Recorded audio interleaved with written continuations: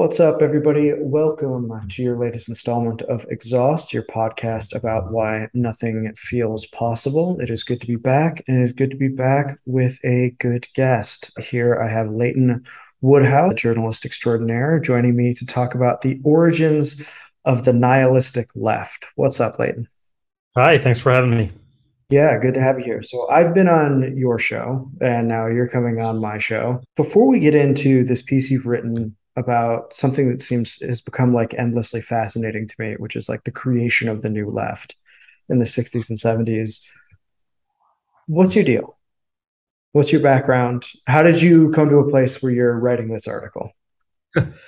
Well, first of all, I grew up in Berkeley. So, a lot of this piece is about the Berkeley free speech movement. Mhm. I grew up, I was born, I'm middle aged. I was born in 75. So I was born, not too long after the free speech movement in the aftermath of the 60s, pretty well into the aftermath. But nevertheless, it was like when I was growing up, a lot of my teachers were ex hippies, and like it was all like much more so than it is today in Berkeley, California. Like the legacy of the 60s was everywhere. Mm. Like signs with like pictures of doves carrying the little leaf in its mouth. Like I remember that all over like kindergarten and stuff. I was less bougie of a town back then, and so it's in my blood in that respect. But I'm also just interested. I've been interested in lately and thinking more and more about the evolution of the left, because I think the left has become something unrecognizable to what it once was. And it's I believe that the left has changed significantly over the course of the last few years. But it occurs to me actually that during the 60s there were probably old school leftists who thought the same thing when the new Mhm. left came into being. And I think now it's easy to see the new left as being sort of a militant continuation of the old left. But I think when you take a closer look, it was actually a significant break from the old left and paved the way for what the left has become today. Indeed. I mean, I feel like I was talking to a friend about this who, we were both DSA guys and now we're doing different things. I mostly deal with Republicans. He tends to deal with Democrats. And we were talking about your piece actually. And we were talking about how one of the questions that is really difficult to answer and shouldn't be so difficult to answer when you're sort of trying to be like a democratic socialist is why isn't this the New Deal left? Right. You Right. know, it's it. Like everybody says that it is. Everybody like points back to the New Deal as sort of Right. what's supposed to be going on, and so little of what you're doing has looks anything like that original coalition. Yeah, I mean, when I used to when I was excited for DSA, I'm no longer DSA. I no longer find anything that they do sort of consistent with my value or Sure. my political outlook. But Mm-hmm. when they first became sort of renewed, obviously they've been around forever, but when they first became renewed with this kind of new DSA 2.0 that came about in the wake of Bernie's run. And I was pretty excited by what was happening because I did Mm-hmm. think it was a renewal of the old left, which I still have quite a bit of sympathy for. I don't know what I consider myself politically, but I do have quite a bit of in common in terms of my political beliefs with the old like pre-60s left. And so I Mm-hmm. thought that it was kind of like I thought it was a renewal of that because that's what DSA thought of it. I mean, that's what DSA is supposed to be. DSA was around back then, Mm-hmm. I think the people who were joining DSA at the time thought of it that way as well. But it has, as more and more young people came into it, it evolved, maybe the wrong word. It Developed. developed, yeah, it morphed into something much more like the mainstream woke left and identity politics left, to the point where it's become now a caricature of the most contemporary version of the left, which is very identity politics based. In part of my argument is that the left, this woke left today, has no consideration for social class at all. It's almost a deliberate project that they've kind of expunged any consideration of class, of economic and social class, from their intersectionality. And DSA has come, ironically, to embrace that. I might be being a little bit unfair to DSA here and oversimplifying it. There's many chapters of DSA. They have different institutional cultures. But you're in San Francisco, right? And it Yes. seems consistent with the types of policies that the DSA in San Francisco has pursued. Yeah, I'm in Oakland technically, but I write a lot about San Francisco and follow its politics and write about its politics. And I have not paid much attention to San Francisco DSA. Well, actually, that's not true. I actually did a campaign ad for an SF DSA candidate, but that was a couple of years ago. And but I don't, the San Francisco DSA, I think, has become just a part of the blob of the sort of the There's this progressive establishment within San Francisco. Sure, yeah. We can get into, if we need to, we can get into this. It's just a little bit outside of the subject area, but there's this progressive establishment in San Francisco, which is like this radical progressive establishment, which sounds like a contradiction in terms, but literally it is very radical and it is very establishmentarian in San Francisco, which DSA is just kind of like morphed into. Okay. So it seems like there's some lineage here between the new left of the 60s and 70s and sort of the post-2016 resurgent left, the post-awakening left, whatever we want to call it. These things all sort of happen with a brief period of time around each other in the mid-20 teens. Let's back up to your piece. What is the Berkeley free speech movement and what are its values? So the Berkeley free speech movement emerged in what was it, 64? I might have that wrong, but I think 64 is when Mario Savio gave his speech. And it emerged from the civil rights movement. It emerged from the sort of the student arm of the civil rights movement. So on the Berkeley campus, there were a bunch of privileged middle class white students and college campuses all across America who were participating in the civil rights movement, some of whom took, very big personal risks and were extremely committed and made huge sacrifices, and I think made a huge positive impact on the civil rights movement. I'm talking about the Freedom Riders and the folks who went and got their asses kicked at lunch kitchens in the Jim Crow South, and there were at Berkeley. I imagine that there were Berkeley kids who participated in the freedom rides. But also they were very active across the Bay in San Francisco. There wasn't legal segregation, but there was de facto segregation and racial discrimination against workers and stuff. And so there were a lot of Berkeley students who were active in the civil rights movement locally. And at the time there was so they were leafleting and doing tabling and education of other students on campus on Sproul Plaza, which is the main plaza, sort of the main quad at UC Berkeley. And now that's just you can't imagine a college without that, right? It's right, yeah. But back then it didn't happen. And so it was the university tried to kick them out. And by the way, some of these students were active communists, right? They were they got pretty radical. Nevertheless, we have a free speech tradition in the United States, and so the university tried to basically say they could do it. I believe that the way it worked is they said you could do it on city property, but not on campus, and then that sparked a backlash, which was not just about free speech. I mean, it was the precipitating and sort of proximate factor was free speech on campus. The campus can't censor us from being able to engage in political speech on campus, but it was culturally about much, much more than that, which is some of what I get into in the piece. It was a rebellion against sort of the bureaucratic administrative state and the corporate bureaucratic sort of milieu that middle class college kids were being groomed to become sort of company men within. So it was a rebellion against the 50s, so it became culturally enmeshed with, of course, the anti-war movement and the hippies and all that, because there is a common thread, even though those are very distinctly different groups, like the free speech movement, SDS, the hippies.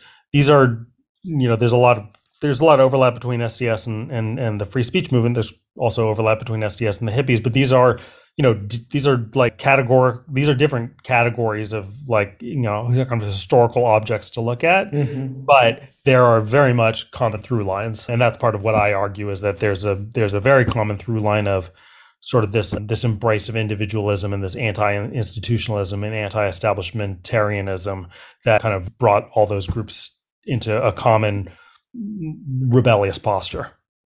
Yeah, it's interesting, right? Because you bring up wisely in the piece, like, and I've talked about this in some of the stuff I've done about nuclear and the utility industries, where it's like you have to understand that all of corporate America seemed like, and often was, folded into the war machine.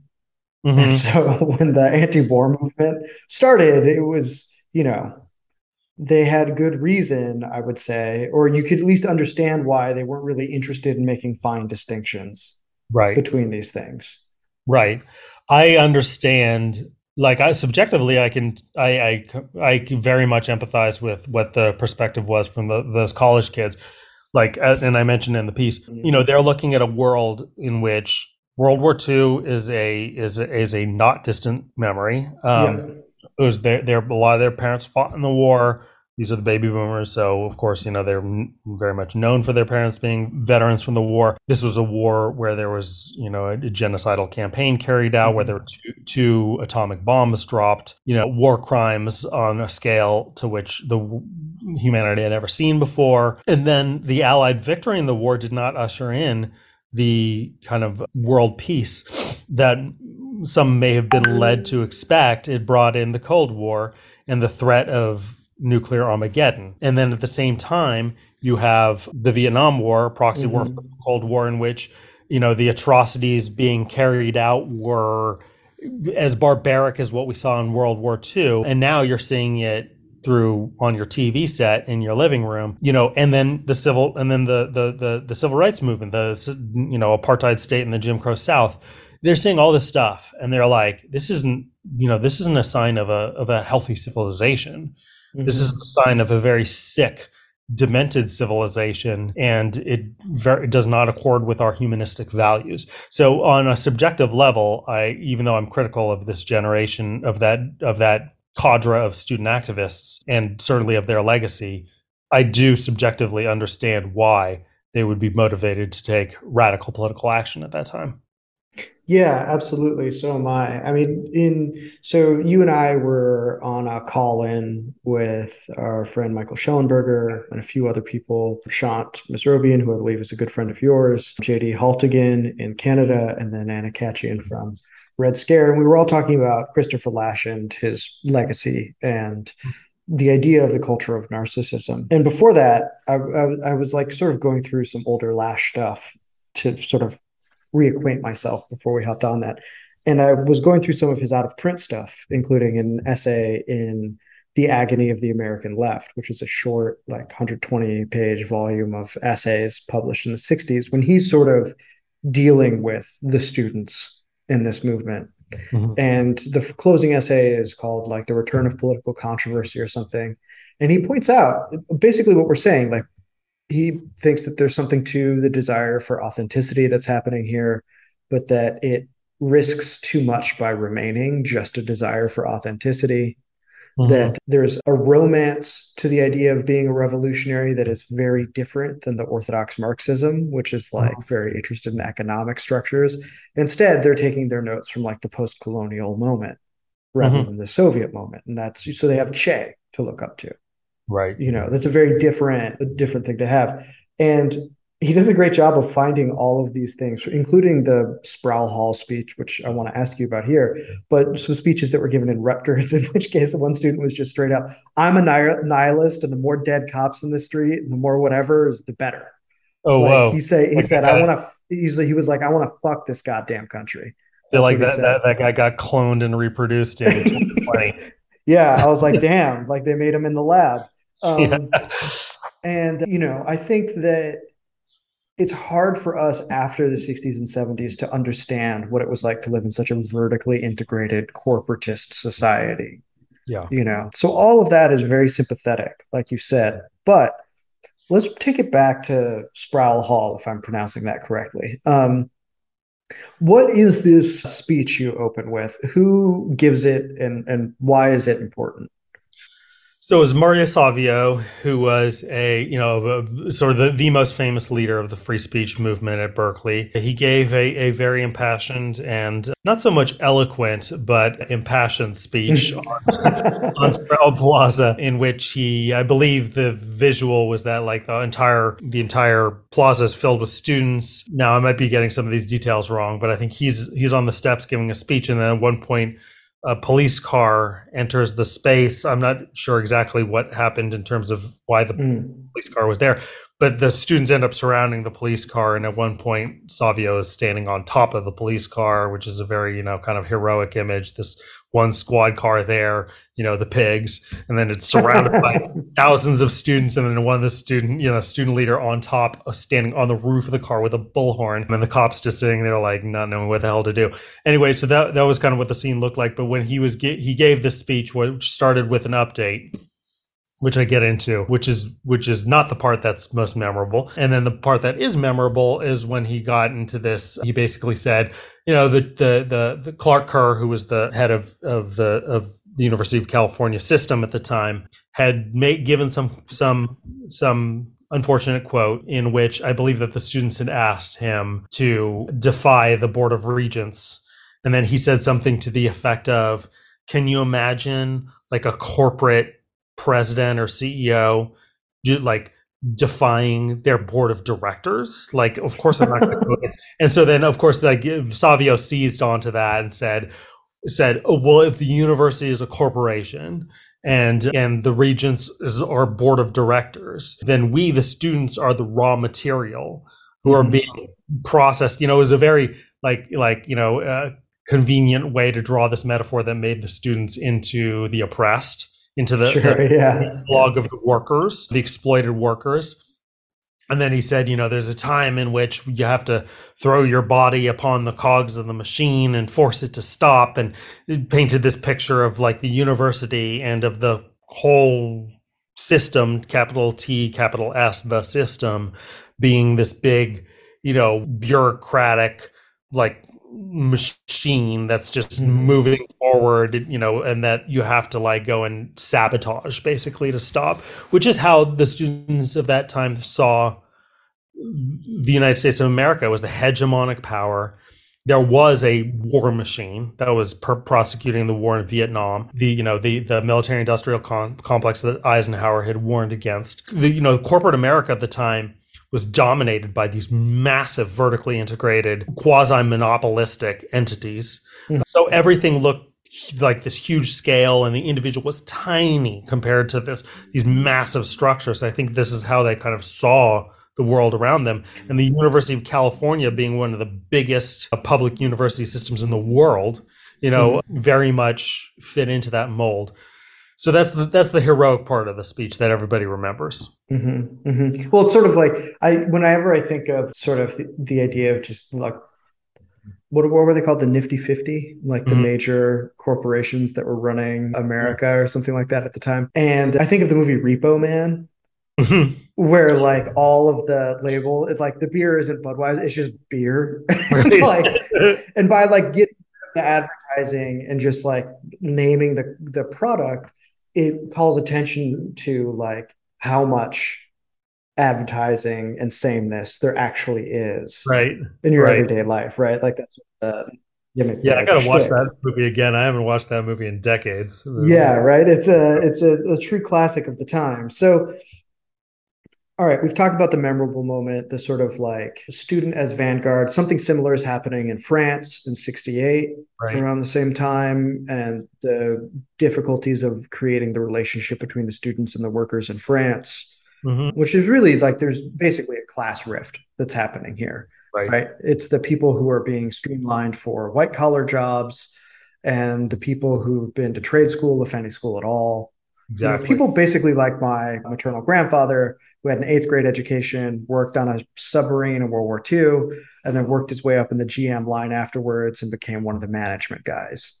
Right? Like very different relationship to the political machines, to power, to the economy. Many of the unions were for the Vietnam War because they knew it meant more US steel and all of these things, right? So there's some fascinating tensions that are happening here that I think show up in the uninteresting announcement part of the Yeah. speech And that most you of go the into. country, which should bear in mind, was in favor of the Vietnam War, which is Yeah, easy to forget in very easy to retrospect. forget. And yeah, those guys, those guys were doing well in the 60s, right? The blue collar worker was doing fantastic, right? Mhm. The blue collar worker in the 1960s was certainly the most materially prosperous worker in human history, right? They were like the conditions here geopolitically are that all of the real rivals to the United States on the economic stage have been decimated by World War II. Europe and Japan, namely, are not only has their industrial power been absolutely obliterated by the war, but in order to rebuild themselves, especially the Axis powers, depended upon foreign investment and Yeah. trade with the United States. So you've got no competition for the United States on the world stage, and the whole world is just a huge market for U.S. goods because they're all rebuilding. And so in that context, you've got so the parents of the boomers, they'd come back from the war. They engaged in a wave of radical strikes in the 1940s.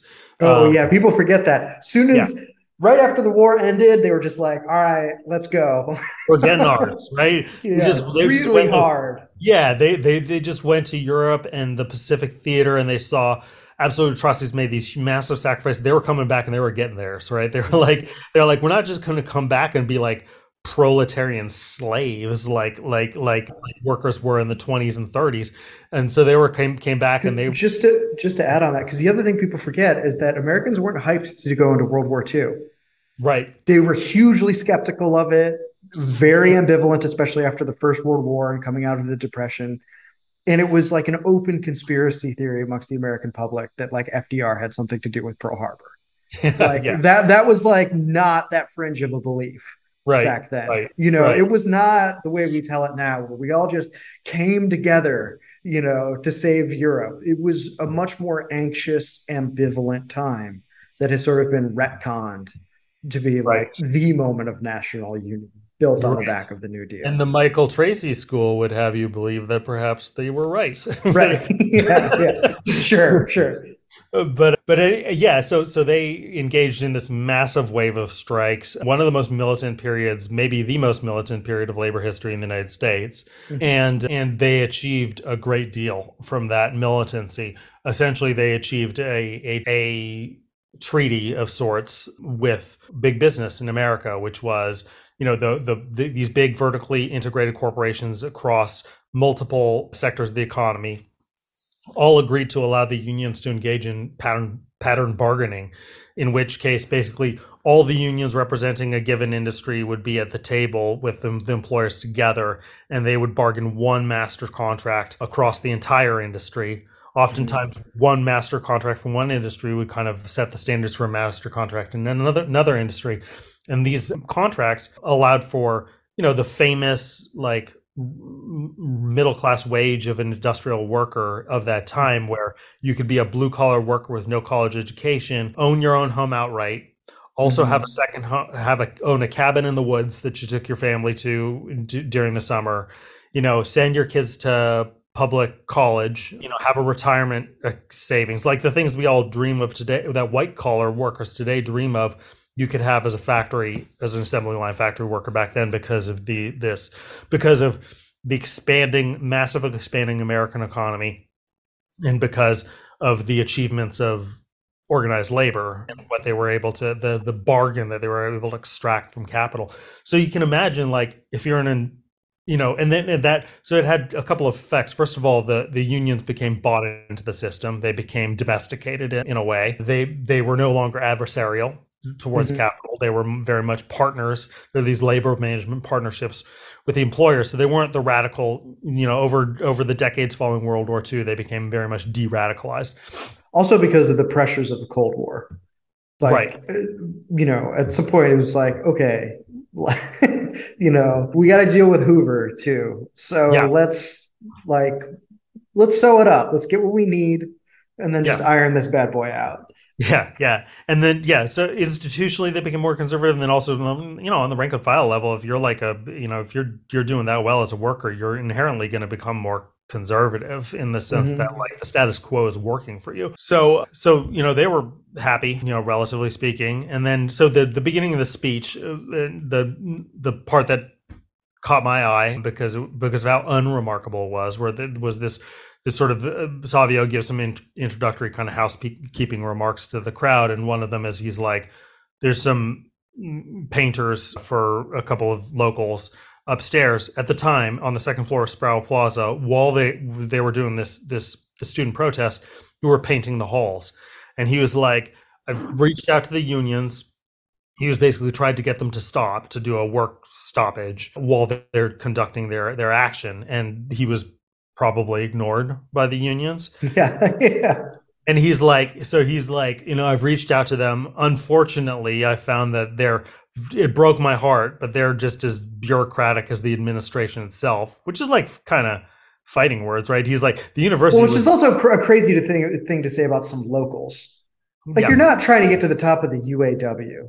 right, right. You're talking about like local painters, like 101. Right. Like, And my guess is he just didn't get a call back, because yeah. they were just not interested in what these kids were doing. And so he was like, they're just as bureaucratic. He kind of painted them in the campus of the university in that sense. He was like, they're just as bureaucratic as the university. I couldn't get through to them. But then he goes, but, they're definitely not against what we're doing. Like he's talking about the Mhm. workers themselves doing the painting. He's like, they're not against what we're doing. And, it would behoove us not to like have any like confrontation with them. Like so, there's clearly this ambivalence, right? He's frustrated and disappointed and probably somewhat contemptuous of Mhm. the unions because they're not the radical unions of decades ago. They're not standing with the students and putting they're not putting their bodies on the cogs like he's calling for the students to do. But at the same time, he's still a leftist, right? And you like, Mhm. so as a self-respecting leftist, he's going to be like, they don't want to make enemies of the workers, and Mhm. it's not smart, but also because for their own self-image, they're like, so there's this very clear ambivalence that I think was very reflective of the ambivalence of the new left, of this new student left to the old left. And by the old left, I mean the class-based mass movement, organized, Marxist, materialist left of the 1920s, 1930s, 1940s. Mhm. That old in 1950s, during the Red Scare. So that like that whole that leftist movement, I think the new left looked upon as their predecessors, so they're like part of the they especially this is obviously this is the left wing that had a radical and like noble history of like even though it turned to shit, carrying out the Russian Revolution and all this stuff. So it's like there was a lot to admire, but at the same time it was like had many of it was part of industrial capitalism. It was part Yeah. of that old system that they saw as antiquated and moribund. Even just the way it was structured, like the left was extremely bureaucratic, like the communist left, the Communist Party with a Comintern, just bureaucratically organized, mass movement Mhm. organized, was fundamentally based on the idea of like moving millions of unnamed faceless kind of like Sure. Yeah. NPC like foot soldiers, like that whole mass party Mhm. building thing was very much aesthetically fit into the critique that they had of industrial society as a whole, this Mhm. bureaucratic, human spirit stifling, sort of suffocating, colossal beast that needed to be taken down. So that ambivalence, I think, is very notable because I think what came out of the new left was a profound split from that old left. Yeah, I think that's right. I mean, there's obviously just some Oedipal stuff going on here, some like fuck you, mom and dad stuff going on here that feels really, really prevalent, especially if we consider like who's sending their kids to college. It's not just the newly, upwardly mobile like steel workers, it's also people who have now been sucked up into the managerial tier of society, Yeah. which is like an important element to what happens here, right? So we have some, in his immediately post Trotsky days, Burnham writes The Managerial Revolution. Mhm. There is a lot of consonance between the 60s left and like what he's looking at, I think, surprisingly, probably to Burnham himself. Mhm. And I've been doing a lot of research into like almost the sociology of the engineer Mhm. as an archetype because, the engineer does not exist as a profession outside of West Point, I didn't know like that. in the 19th century, Mm. right? There's like military engineer, so like artillery, Uh-huh. trench digging, stuff like Uh-huh. this, Uh-huh. right? It's only once things like the railroads and the utilities show up Mhm. that it starts to become its own profession, that has its own culture. The Anglo relationship between engineers and workers is very different, and management is very different than, say, the Japanese, Mhm. where you can expect the manager to be on the floor with you, often the engineer to be on the floor with you. There's a more shoulder to shoulder relationship. In the Anglo world, it was top down. White Mhm. collar guys are in their office and they literally overlook everything you're doing. Right. And engineers always tend to decide with management.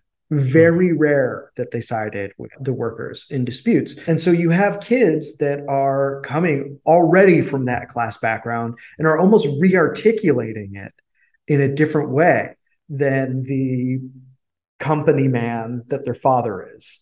Right. And I think one of the ways that gets articulated is the surprisingly subsidized by the UAW Port Huron statement, which is something you can get into here. So, like, I think most people know what that is from The Big Lebowski because he works on the original first draft, not that sellout shit that's actually famous, I think he says in one moment in the movie. So, what is the Port Huron statement, and what are its like? What's its ethos? Yeah, so I was also surprised to learn that the UAW had underwritten that conference of SDS. So Students for a Democratic Society is the group that adopted the statement, and SDS was a radical student, a radical arm of the student movement led by Tom Hayden, famously. Christopher Lash hated, by the way. I didn't know Fucking that, despise Tom Hayden. it makes Yeah. sense. It makes sense. By the way, I was before he died. I actually was kind of friends with Tom Hayden when No I used to way. live in LA, and we worked out of the same office, and we became very friendly and knew each other fairly well. But anyway, so the SDS had this conference in Port Huron, Michigan, and adopted this statement, which Tom Hayden wrote, and Mhm. it was the manifesto of the New Left. Essentially, this is what it became, or at least that's how it's been remembered historically. And it is very, very much a manifesto of. It's very self-consciously a manifesto of a young elite, like the from the Mm. very first sentence in which they say we are the children of, I forget the exact words, but like we are basically the educated children who grew up in at least moderate comfort. So Tom Hayden was making no bones that they're like, he's not pretending that they're salt of the earth. Right. Yeah. And, and Almost and refreshingly honest about that. totally, I thought, yeah, I find it admirable. Mm. But they, like, we look back on SDS as being this subversive movement that was dedicated to sort of taking down the status quo, and it was manifestly that. The SDS split, and one faction of it became the Weather Underground. But it was also, it is what I argue in my piece. The Port Huron statement was a manifesto of the emerging professional managerial class.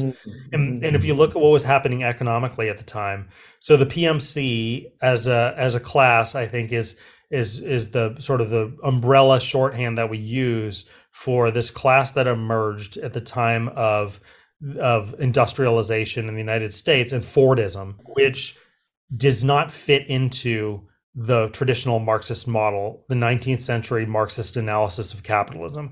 In the 19th century, you had a factory and you had the owners and you had the workers. It was Mhm. quite straightforward. The owners would come in with their fucking top hats and monocles or whatever, and and they'd have a foreman or whatever, but it was basically them and whoever was on the floor managing the day to day, and then everybody else was a worker, and they were all interchangeable, and the labor was extremely simple. This is not stuff that you needed an education to do. It was literally just you were using your physical, the power of the human body, and this is what Marx writes about very explicitly in Capital. Workers are giving their physical labor power is what they're selling to the owner.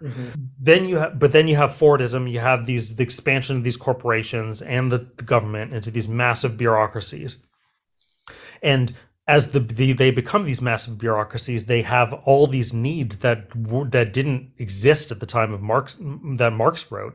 The need for the scientific management of human organizations, for example, and also the scientific management of industrial processes, of the machines, the R&D that goes into creating these products. Right. So just real quick, I think if people want to find like sort of the ultimate histories of this shift in America and in Germany and the UK, there are really like two books to really consult for that. And they're by the same guy, Alfred Chandler. And the first one, which is his most famous, is called The Visible Hand. And it's about the late 19th century managerial revolution, where as capital starts to intensify and its integration becomes more complex and more refined, and as frankly, people get more innovative in industrial processes, it creates a need for new schools of management. These are schools that people that created the New Deal, David Lilienthal, and I forget his first name, but Cook, who ran the Rural Electrification Administration, had both written books on the art of management and how it works, right? So these things were sort of baked into each other. And then the other book that Chandler writes is called Scale and Scope. And it takes a look at the ways in which industrial development happened from the late 19th to early 20th century in Germany, the UK, and America, and how there are basically like different cultural dimensions to the expansions of those physical industries. That I got to read this. Yeah. The second one's out of print. I have a copy. It smells like a dirty Xerox machine. But it's quite informative. So I always like to throw a little bit of bibliography out there for the extra curious. Yeah. So not only do you have all these new professions emerging within the corporate sector itself, but then of course you need people to educate those folks. And so you have this ballooning of higher education, and then along with the ballooning of higher education in terms of like technical skills to train this class. Of course, then there's these cultural kind of class-based status, cultural kind of fields that emerge as well, that in order to be a proper member of the elite, you're expected to know. So then there's the education sector, and there's all these professions that emerge which do not fit neatly into the work owner sort of categorization. But by the way, some of these professions also were around during Marx's time, like being a doctor, for a physician, for example. That's but Marx, to my knowledge, didn't kind of like conveniently kind of sidestep. I mean, it wasn't I can see how he could conveniently ignore it. It's not as if the existence of physicians was going to pose some massive obstacle to his analysis of capitalism. But he did, as far as I know, he didn't even attempt to kind of figure out how they fit into his very reductionist picture of capitalist classes. Anyway, this professional managerial class explodes. The kids who are going to UC Berkeley and NYU and the University of Michigan and all these other schools are they are the future leaders of the professional managerial class. So the elite tier of these schools, they are the future leaders. And all of these schools, they are the future members of the professional managerial class. And I think that if you look at the Port Huron statement, it is very clearly a manifesto of a cadre of people who expect to be the leaders of the next social order. And they're saying, this is what it's going to look like, and this is what it's not going to look like. We are no longer going to be subject to. We're no longer going to be content to operate the war machine. We're no longer going to be corporate drones who are enslaved to, just like the inertia of this big bureaucratic juggernaut. We are going to be free autonomous individuals who are self-actualized and who celebrate our creative human spirit. And it's this got very humanistic, very individualistic statement, which sounds great and noble and admirable. But when you look at what they're rejecting, is all that ugly stuff I'd mentioned before in terms of the war machine, in terms of, a state that tolerated the existence of Jim Crow, all this stuff. But what they were ultimately rejecting was the New Deal, right? The New Deal. Right, which also tolerated Jim Crow, right? Like also brought the Southern Democrats into the fold. Yes. To make itself possible. There's much to be criticized of the New Deal, but there's also much to be admired of the New Deal. Totally. Yeah. And so like when you look at, and of course now from 2022, we look back upon the New Deal as being this huge progressive achievement, right? Mm-hmm. And at the time of the passage of the New Deal, the conservatives were looking at it as fucking Bolshevism. Mm-hmm. And so like it was at the time a big progressive achievement, even if it was far from perfect. And they were rebelling against that. So it's sort of like, and they weren't necessarily rebelling about, aesthetically they were attacking it from the left.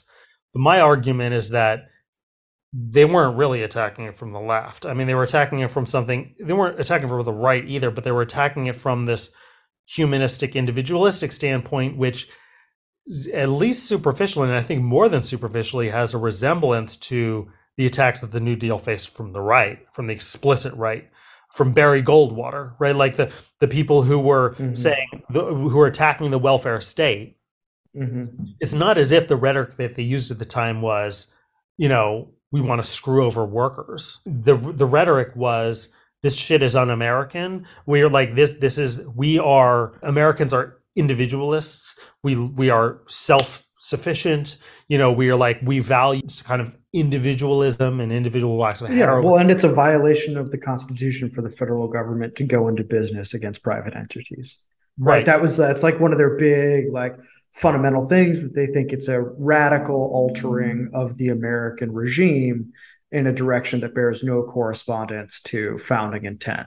And the wiggle room there is on like how you read certain parts of Hamilton showing up in the Constitution. We don't need to get into that, but like that's also a big part of it too. And so what I hear, I've talked about it this way, is that what we see in the 60s, not just from, this is sort of the brotherhood beneath the skin between Tom Hayden and Barry Goldwater, and even Richard Nixon, who, when he gets his second term in office, is like, I'm going to come after the administrative state. And then, to no one's surprise, Watergate happens. And it is the return of the Jeffersonian lowercase r Republican instinct of individual liberty against varieties of centralized tyranny.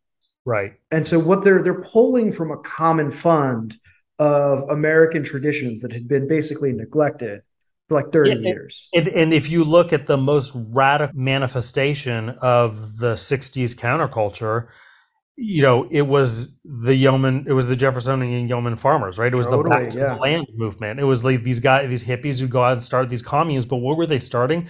They were starting autonomous, localized, locally governed, relatively self-reliant, self-sufficient agricultural communities. And this is like very much an embrace of a very old school American ideal, whether they knew it or not. Right. Yeah, exactly. So I think that like one of the things that's been, and this is really sort of like a sort of follows from your piece, or something that I thought about, because it's something I think about a lot, is that like at a certain point, left and right isn't necessarily helpful, not because they're meaningless terms, but because I think they can distract us from the tensions that are already within the American tradition and have been handled by both sides for various reasons at different times. Yeah. Yeah. This is getting further afield of what I wrote in this specific piece, but I thought about that as well, because have you read Albion Seed before? No, I haven't. Like that's like the fifth time I've heard the name of that book this week. Like it's been on my queue for like a couple of years, and I'm like, maybe I have to just fucking buy it now, because this is like, I've heard it like literally twice a day, every day this whole week. I read it recently, and it knocked my socks off, and it's very much like Max Weber, in the sense that if you've ever read Weber, it's not as if It's Weber. Reading Weber is totally different from reading Marx. If you read Mm-hmm. Marx, there are like paragraphs that just move you, right? It's just like Mm-hmm. he was so articulate, and there were so many astounding insights that you're just like, holy, the brilliance just shows through right away. To me, it's like New Mm-hmm. York City. It's like you go to New York and you're immediately dazzled, right? If you go to LA is a great town. I lived there for 12 years, but you're Yeah. not immediately dazzled. It's like your strip malls, highways. You have to be there for a while, and then it kind of shows through. So the experience of you reading Weber is very much like it's a lot of it is incredibly dry, and it's like gets Mm-hmm. into like really technical details about like the structure of the legal office of in medieval Europe. Wow. And you're like, and it's very dry. I mean, he wrote his dissertation, I think, on like Roman trade law. But like, Mm-hmm. but then when you read enough and it starts to come through and dawn on you, you're like, oh, Yeah, I get it. you start to see the You see vista. the world totally differently. You're like, Yeah. holy shit. And that's like, so David Hackett Fisher, that book is very big, and Mm-hmm. but it's like that because it goes into exquisite detail about like how the different colonialists just constructed their houses, their Mm-hmm. preferences of of the ways they cook their foods. But then when it all comes together, you're like, oh, okay, I get why this is such a classic book. Anyway, one of the stories he tells is about, he writes about four generations of, not four generations, four sort of waves of migrants from England into Mm-hmm. the American colonies from different parts of England with radically different cultures. And Mm-hmm. one of them is the Scotch Irish who that's the most kind of the sexiest of the four Yeah, who that's come in. Appalachia, right? That's Yes, where who they come end in and up. colonize Appalachia, and then eventually moved into the deep South and into Texas and the Midwest, and eventually to California with the Okies, Mm-hmm. Southern California. But the Scotch Irish, their history was like they were from along the Scottish English borderlands in Northern Ireland, that area, Mm-hmm. which was constant warfare for like 500 years, total lawlessness. Every time any like king tried to come in and assert some sort of authority, they would just be like there would be just be mass bloodshed, to the point where at one point I think Fisher quotes like, no, it was in something else I read, where there's like the parliament passed a decree where they're like, if you're in this region and you meet a Scots person, here are all the things you are allowed to do: rape, murder, pillage, maim, like all this shit. Yeah. Fine, you can do that to anybody you encounter. It's like literally an act of parliament. Yeah. And so like these people were scrappy as fuck, and they were like, and anytime they ever encountered government, it was always an army that they were fighting, right? They like, to them, any assertion of sovereignty over them was seen as an oppressive, invasive force coming in. So this is where like a lot, and so they came in the Scotch Irish wave, which came into the Appalachians and had those values of like, nobody's coming in here and telling us what the fuck to do, Mm-hmm. and that became the sort of the cultural genesis of America's unique libertarianism. Yeah. And Oh, absolutely. we see now as right wing, but when you look at the history, you're like, these guys were the underdogs, right? These guys were like, on Or the you Scotch. look at the labor fights that happen in coal country, which is in Appalachia, Yeah. right? Mm-hmm. And how long it takes Mother Jones to make her way in there because it's on such hard lockdown, and how much work the coal industry had to do to basically put down what was the natural resistance of Yeah. people who'd grown up in the Scotch Irish culture there, and how brutal those labor fights ended up being. Like some of the most murderous in American history, which has one of the most violent labor histories in the entire developed See, world.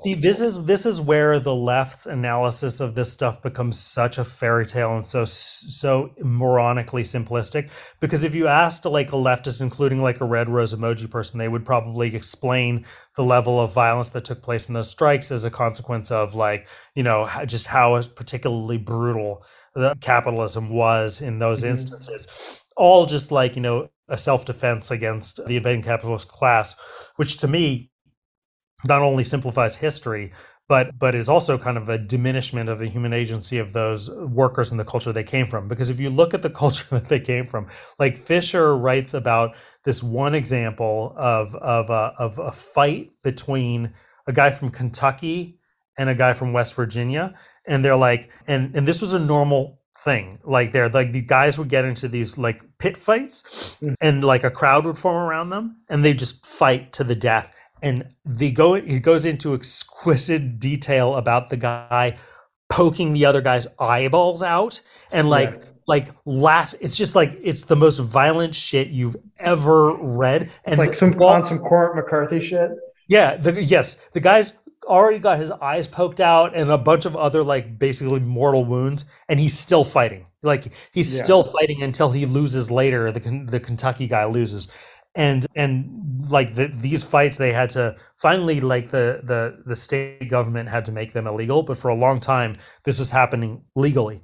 And so it's like yeah, that's your pedigree, and that's the pedigree that came from the 500 years of fighting on the border of Scotland and England, and that is the pedigree that led to the militancy of the mine workers and their battles. And there's a much more interesting history to me than just like this reductionist shit about, workers are all Sure. identical wherever they are, and Right. they're I all think that there could be sort of like a crude, I would say like a crude Marxism or something like that, that right. boils it down to that I think is actually like a betrayal of some of the nuances of a lot of Marxist thinkers who are trying to account for all of these things. And I think that where we're going with this is that the Port Huron Agreement has a statement for this new managerial class that is now taking over the reins from their parents, who Mhm. oversaw the management of the highly industrialized US, but is now turning into an deindustrializing global empire, Mhm. right? Yeah. So it has different management needs over different, management materials, including human capital. They have what you end up calling a progressive libertarianism. Yeah. And Yeah. so like what does that mean? So I think so again, like, you have the Port Huron Statement, and then you have the free speech movement, you have the anti-war movement, you have the hippies, you have the Back to the Land movement, and this is a progression from from what starts as an assertion of sort of the moral principles of the heirs of the ruling class, Mm-hmm. who are saying we're going to be more enlightened, benevolent, kind of a more benevolent ruling class that becomes progressively like extrapolating from those very principles that Tom Hayden articulated in that statement about sort of the autonomous self-actualization of human individuals, becomes increasingly more as it becomes increasing as the stakes rise, as the reaction from their adversaries becomes bloodier and bloodier, with the DNC riots in Chicago and all that Mm-hmm. stuff. The hippies drop out and go back to the land, and it becomes increasingly, I think, libertarian in character, as a rejection of the big, the state fulfilled its role in their imagination of being the oppressive, colossal, a giant, that Mm-hmm. juggernaut that they imagined it to be, as it rolled over their Mm-hmm. generation of protesters. And so, naturally they became much more like more and more dug into the idea that into their original principles about like the individual over alles, the individual Mm-hmm. over this big cold corporate bureaucratic tyranny. And so I think there's this very libertarian mindset, which was present in the Port Huron Statement, becomes more pronounced, especially in California, and that becomes, and then as the '60s end and roll into the '70s, these communes didn't last very long, right? The longest one lasted maybe a decade or something. Most of them fell Mm-hmm. apart within a few years, based on self-governance decisions, and these people went back to the cities that they came from. And the '60s chilled out into the '70s, and they became a lot of these guys, a lot of them sold out, and then a lot of them found some sort of compromise, right, where they entered back into mainstream society, but tried to reflect the values Mm-hmm. of their youth. And so a lot of that is where like the personal computing revolution comes from in the Bay Area, where people came back and carried out their subversive individualistic values, but in a corporate setting. the mythology of the entrepreneur starting the company in their garage is you can see sort of the rough outlines of the heroism of the hippie going and tilling the soil. And Oh, totally. I mean, that's you borrow from counterculture to cyberculture. I think people really undersell the whole Earth catalog's impact on the society we live in now, especially because it creates sort of the first forums that which still exist, by the way. Like people are Mhm. still on the well. Like it Wow, is, really? yeah. Yeah, so people can go back in one of my more recent interviews with Kat D, default friend, about this, but she's like gone and checked it out, and people are still there. I got Um, to check that out. yeah, still doing it, and that really makes the culture we are now. And I'm glad that you brought up Silicon Valley because I think that helps us thread the needle on the transition of the immediate post-war generation to what become the countercultural boomers, Mhm. because the civilianization of Silicon Valley is also built on the U.S. war machine and its Yep. R&D department. Yes. And like there are all sorts of Cold War reasons to look into the internet. People could check out Yasha Levine's Surveillance Valley for sort of Mhm. like a history of that. Like I certainly disagree with Yasha about a lot, but he did a good history Mhm. there. And of course, the internet itself was a project of DARPA. Right, exactly. It's a project of DARPA. And so, you have Stuart Brand, you have these, former Grateful Dead people who do sort of the Bill of Rights of cyberspace or whatever it is, the Declaration of Independence of cyberspace. And now sort of here we are. We have this highly atomized, identity fluid, progressive, almost structurally progressive internet culture that now takes up most of our lives. I think that's the strongest inheritance from the new left. Yeah. And the current left has grown up on the internet now Yeah. and has embodied some of these elements. And one of the elements that you point out is that there is a danger in the progressive libertarianism of a type of nihilism. Mhm. And you also argue that that's like really visible in San Francisco. So why Yeah. don't you walk us through that? Sure. So, like, I didn't write about this in the piece, but one example of a very straightforward sort of where you can trace that through line very clearly is the Electronic Frontier Foundation, Yes. which, Hell yeah. yeah, so EFF came directly out of that Stuart Brand milieu, right? Yeah. And it represents, sort of the libertarian sort of the Hmm. free and open internet and Hmm. the libertarian mindset of that generation. The through line is very specific from counterculture into cyberculture into EFF libertarianism, and EFF has done a lot of great things, but they've also done a lot of things, participated very actively in trying to suppress any sort of like surveillance of even like drug dealers in San Francisco, right? Right. Which is reflective of their value of their sort of libertarian values. But this is where more influential in that space has been like ACLU, but the EFF has that direct connection back into the sort of the Yeah. computer revolution. But in San Francisco, so to just flash forward to today, and this is some stuff I've been writing about recently.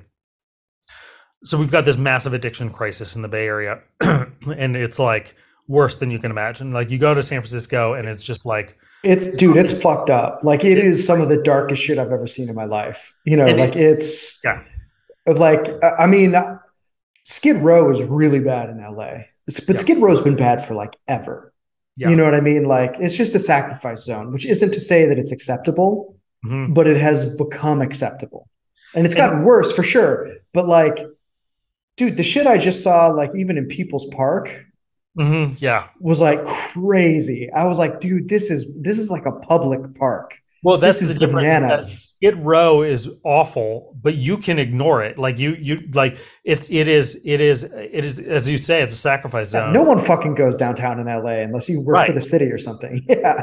Whereas Tenderloin is right in the middle of downtown San Francisco, and Yeah. it's spilling out into South of Market, which is where like you have the open air drug market in front of these luxury towers for tech workers, and these tech companies, Twitter, like right in front of Twitter, and so it's like right in the middle of downtown, and open drug use and open drug dealing, Hmm. cops standing around doing nothing. And so like the latest stuff that I've been writing about is like, there was a like once in a while you have a cop that actually decides to do their job, and there's this one cop named Daniel Solorzano who is Nicaraguan and Mexican by ancestry. Spanish is his first language, and he arrested. I already know where this is going. With that qualifier, I already know where this is going, bud.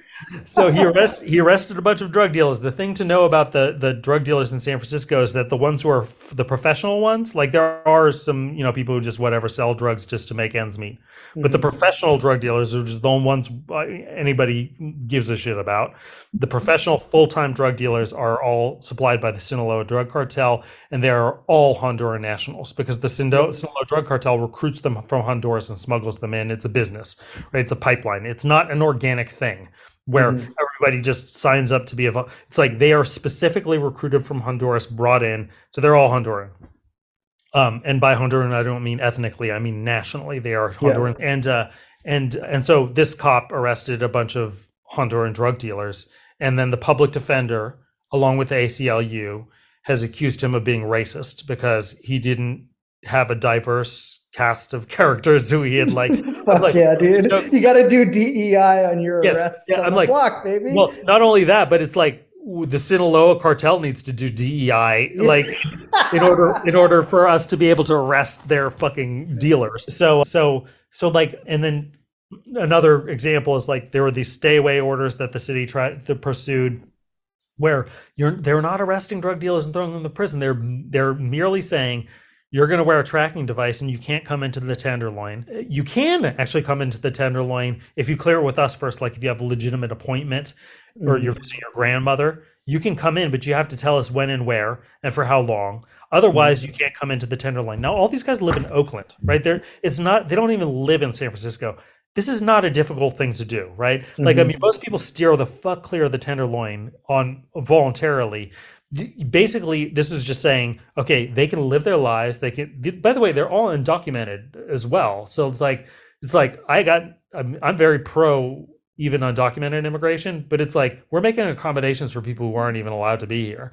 And so, but the city is saying you can go be a day laborer, you can work in a kitchen, you can do whatever the fuck you want to. You can go start a company, but what you can't do is come into this area and sling drugs.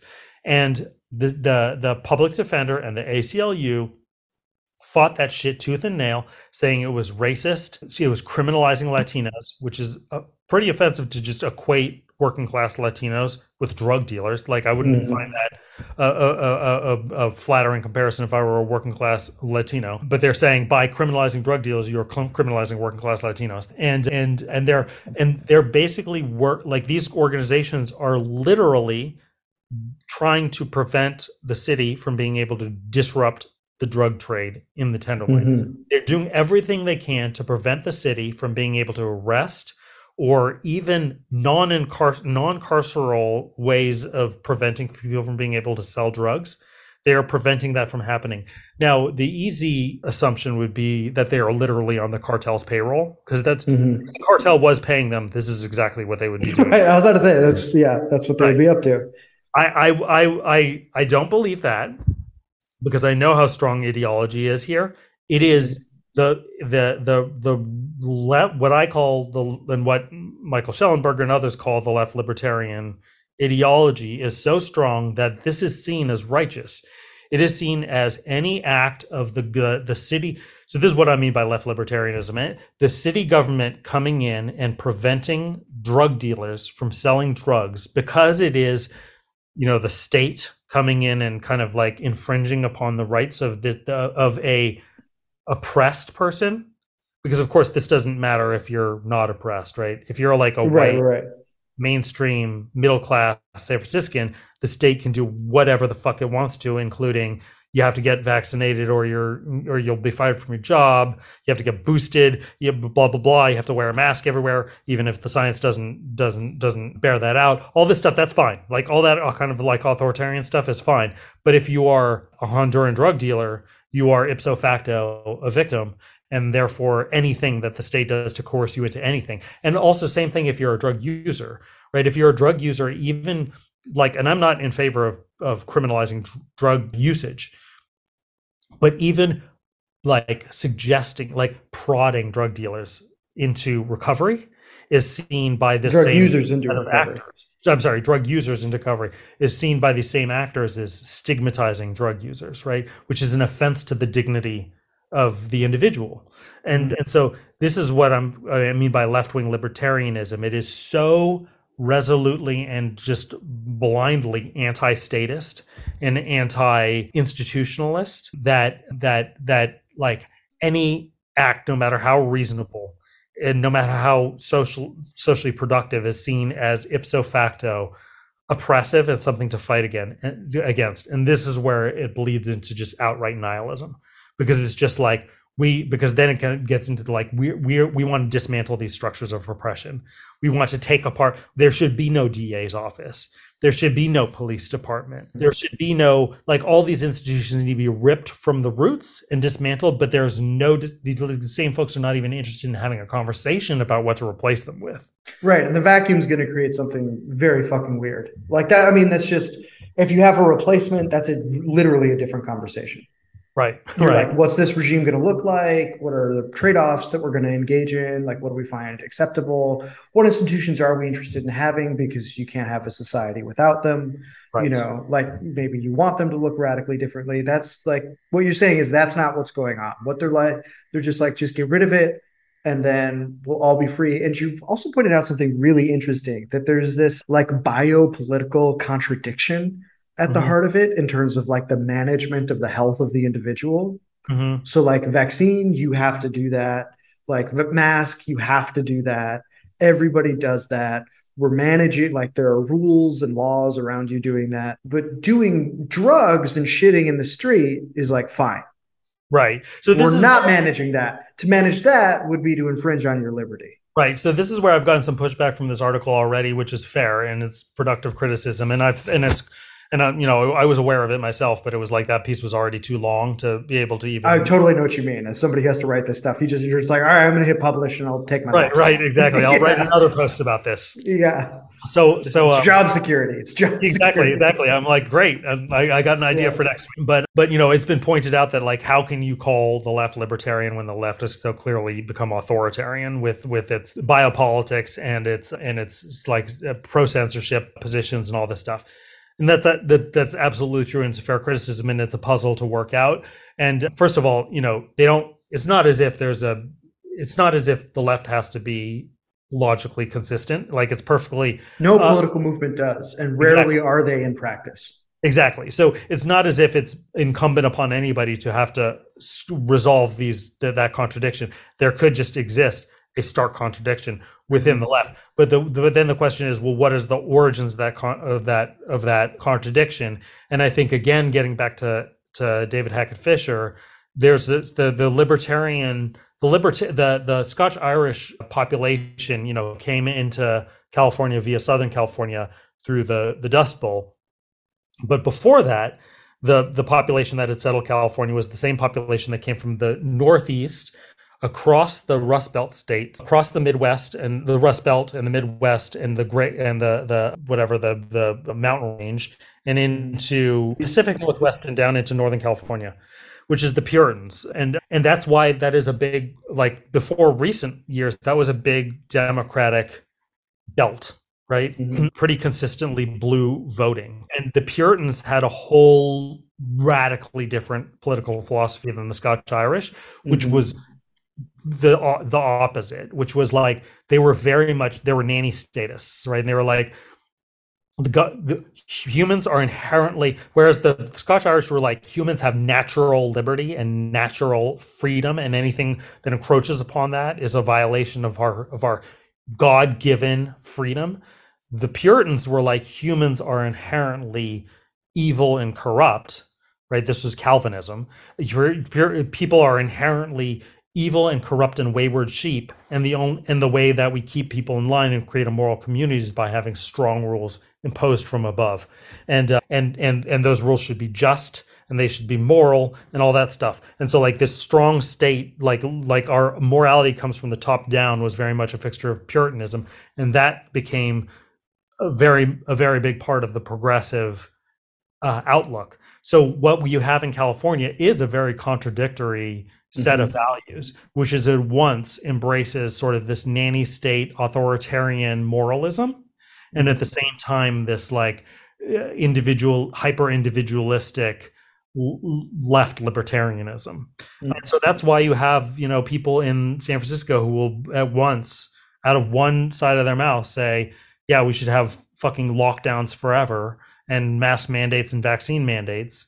And then also, we have no right to tell somebody who's taking a shit on the street or even selling Fucking deadly drugs drugs. right in front of me, like Yeah, in yeah, front of my yeah. house where my kids If play. we do anything about them, it's a return to the war on drugs, right? And it's Right. like in mass incarceration and all that stuff. Those two thoughts can exist in the same head, I think, because those heads have been shaped by the confluence of these two radically different So yeah, political. so what you're saying is that there are traditional cultures in America that have made their way to different parts of the country, have shaped the country, even if the population no longer reflects the original stock Mhm. that made their way there. And that accounts for some of the dissonance that we see. That it's not just that everybody reads too much Foucault. It's Right. not just that we have a deindustrializing cyber economy that shapes us in different ways and has different social assumptions or things like that, or any of that. That if those other things might be true, they're also interacting with some far longer time horizon elements about Yeah. what it means to be American. Yeah, and it's important that you pointed out that you don't have to belong to that stock because Fisher does that as well. He points out Mm-hmm. specifically that, like, for example, in the Northeast, in New England, you had waves of immigrants, obviously from Yeah. everywhere, from like Southern Europe to he focuses on Southern Europe because he wrote the book in the 80s, but like now you have like lots of folks from Latin America, and they come and they assimilate to New England political values and they vote Mm-hmm. that way, right? Even though they come from Southern Europe, where there was no like for Right. They when assimilate. where there was no Puritan tradition, right? Yeah, they Mm-hmm. assimilate, and so by the same nature, like if you look, I wrote a piece for Tablet about exactly this. If you look at the maps of of vaccine uptake in Mm-hmm. America, you find like that it roughly accords with these migrations that happen that Yeah. Hacker Fisher wrote about. And like you see, where the where there's the most vaccine uptake is in that Puritan belt. And then you see the least vaccine uptake is that Scotch Irish. Irish belt. Yeah. Yeah. The don't tread And then on me there's a crowd. mix in between where those that have mixed, there's mixed levels of vaccine uptake. So like this stuff is very, very, very strongly with us today. And you don't have to, and yeah, you don't have to be like yourself be like an Okie or fucking have Puritan Sure. ancestors to share in that Sure. culture. Yeah. No, I think that's right. I'm from the Midwest. I know I have like this sort of, even though my family's Irish Catholic, I basically have like Protestant Mhm. Scandinavian values. Right. Like I've met people from all over the country, and like that's true. Right. Like I get fucking upset if people are too loud in public. Yeah. Like I'm like, it's not about you. And you go and you talk in like the south to like in the border region, like in the Rio Grande Valley, and you'll Mhm. find Mexican like folks who come from a long line of Mexicans who are like talking some pretty libertarian shit, right? Oh yeah, yeah, yeah, sure, yeah. Like that's all in there. Like I'm glad that we're sort of ending on this note because I want to end just by making this final comment. Like one of the things that I've noticed over my time being American is that we tend to treat ideologies that emerge in our own country as if they are foreign imports. Right. Like there are these exogenous elements of what's happening, that they're alien to any previous experience that we've had, and they're this new puzzle.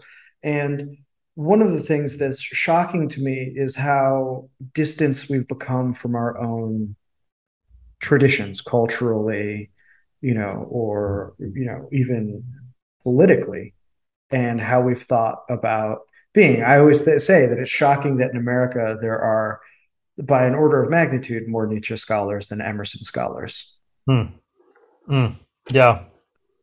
you know. Yeah, that's I was just in an argument on Twitter yesterday about like somebody had said something about how Americans should travel more, and I like as much as Europeans, and I'm like, well, Europeans travel more because they can just drive to another, like the equivalent of driving across half of That's America. You yeah. cross like 12 countries in Europe, and I'm like, but we have this assumption that like Europeans are so much more cosmopolitan because they speak three languages, and I mean some of them, and have been to so many countries because it's just like going to another state for us. Mhm. And another thing that David Hackett Fisher points out, I think, in the conclusion to the book is that empirically, he makes the case that America is way more differentiated culturally from American region to American region Yeah, that's absolutely true. than Europe is from country to country. Yeah, I've lived in, the Midwest, New England, the Southeast, and Santa Fe and California. Mm, And they were all very, very different. The two being the most different are Santa Fe, because the Spanish have been there since the 1600s, hmm and it has a higher percentage of native people than like any other state. hmm So that immediately changes. Like the Burgundian flag flies over the main building, hmm in the plaza downtown, and California, which feels like a different country. Yeah, and Like by the way, you also recognize it as American, but the I'm like, this is not fucking Illinois. yeah, and by the way, the New Mexico flag, you got the Zia symbol, which is like which is attributed to the natives, which seems very like progressive, but the colors are borrowed from the conquistadors, right? And Yeah, right. Yeah, that's that yeah. was consciously. Yeah, exactly. Yeah, that's how we synthesize that. So, dude, this was great. It was very far ranging. It was a lot of fun. Thank you so much for taking time out of your day. I hope we get a chance to do this Absolutely loved again. it. Yes, Yeah. absolutely. Let's do it for sure. All right, people who want to read Leighton's Substack, it is in the show notes. Go check it out. Go give him a follow, subscribe, whatever. We've got a lot of interesting stuff coming up behind the paywall as well. I'm talking to Mark Nelson about the sociology of the engineer sometime soon. I've got Michael Lind to come on and talk to us about democratic pluralism. And we have more Robert Hughes, American art history, hopefully coming up at the end of the month. So if you're interested in that, check out the Patreon. That is also in the show notes. As ever, stay safe out there, and we will see you next time.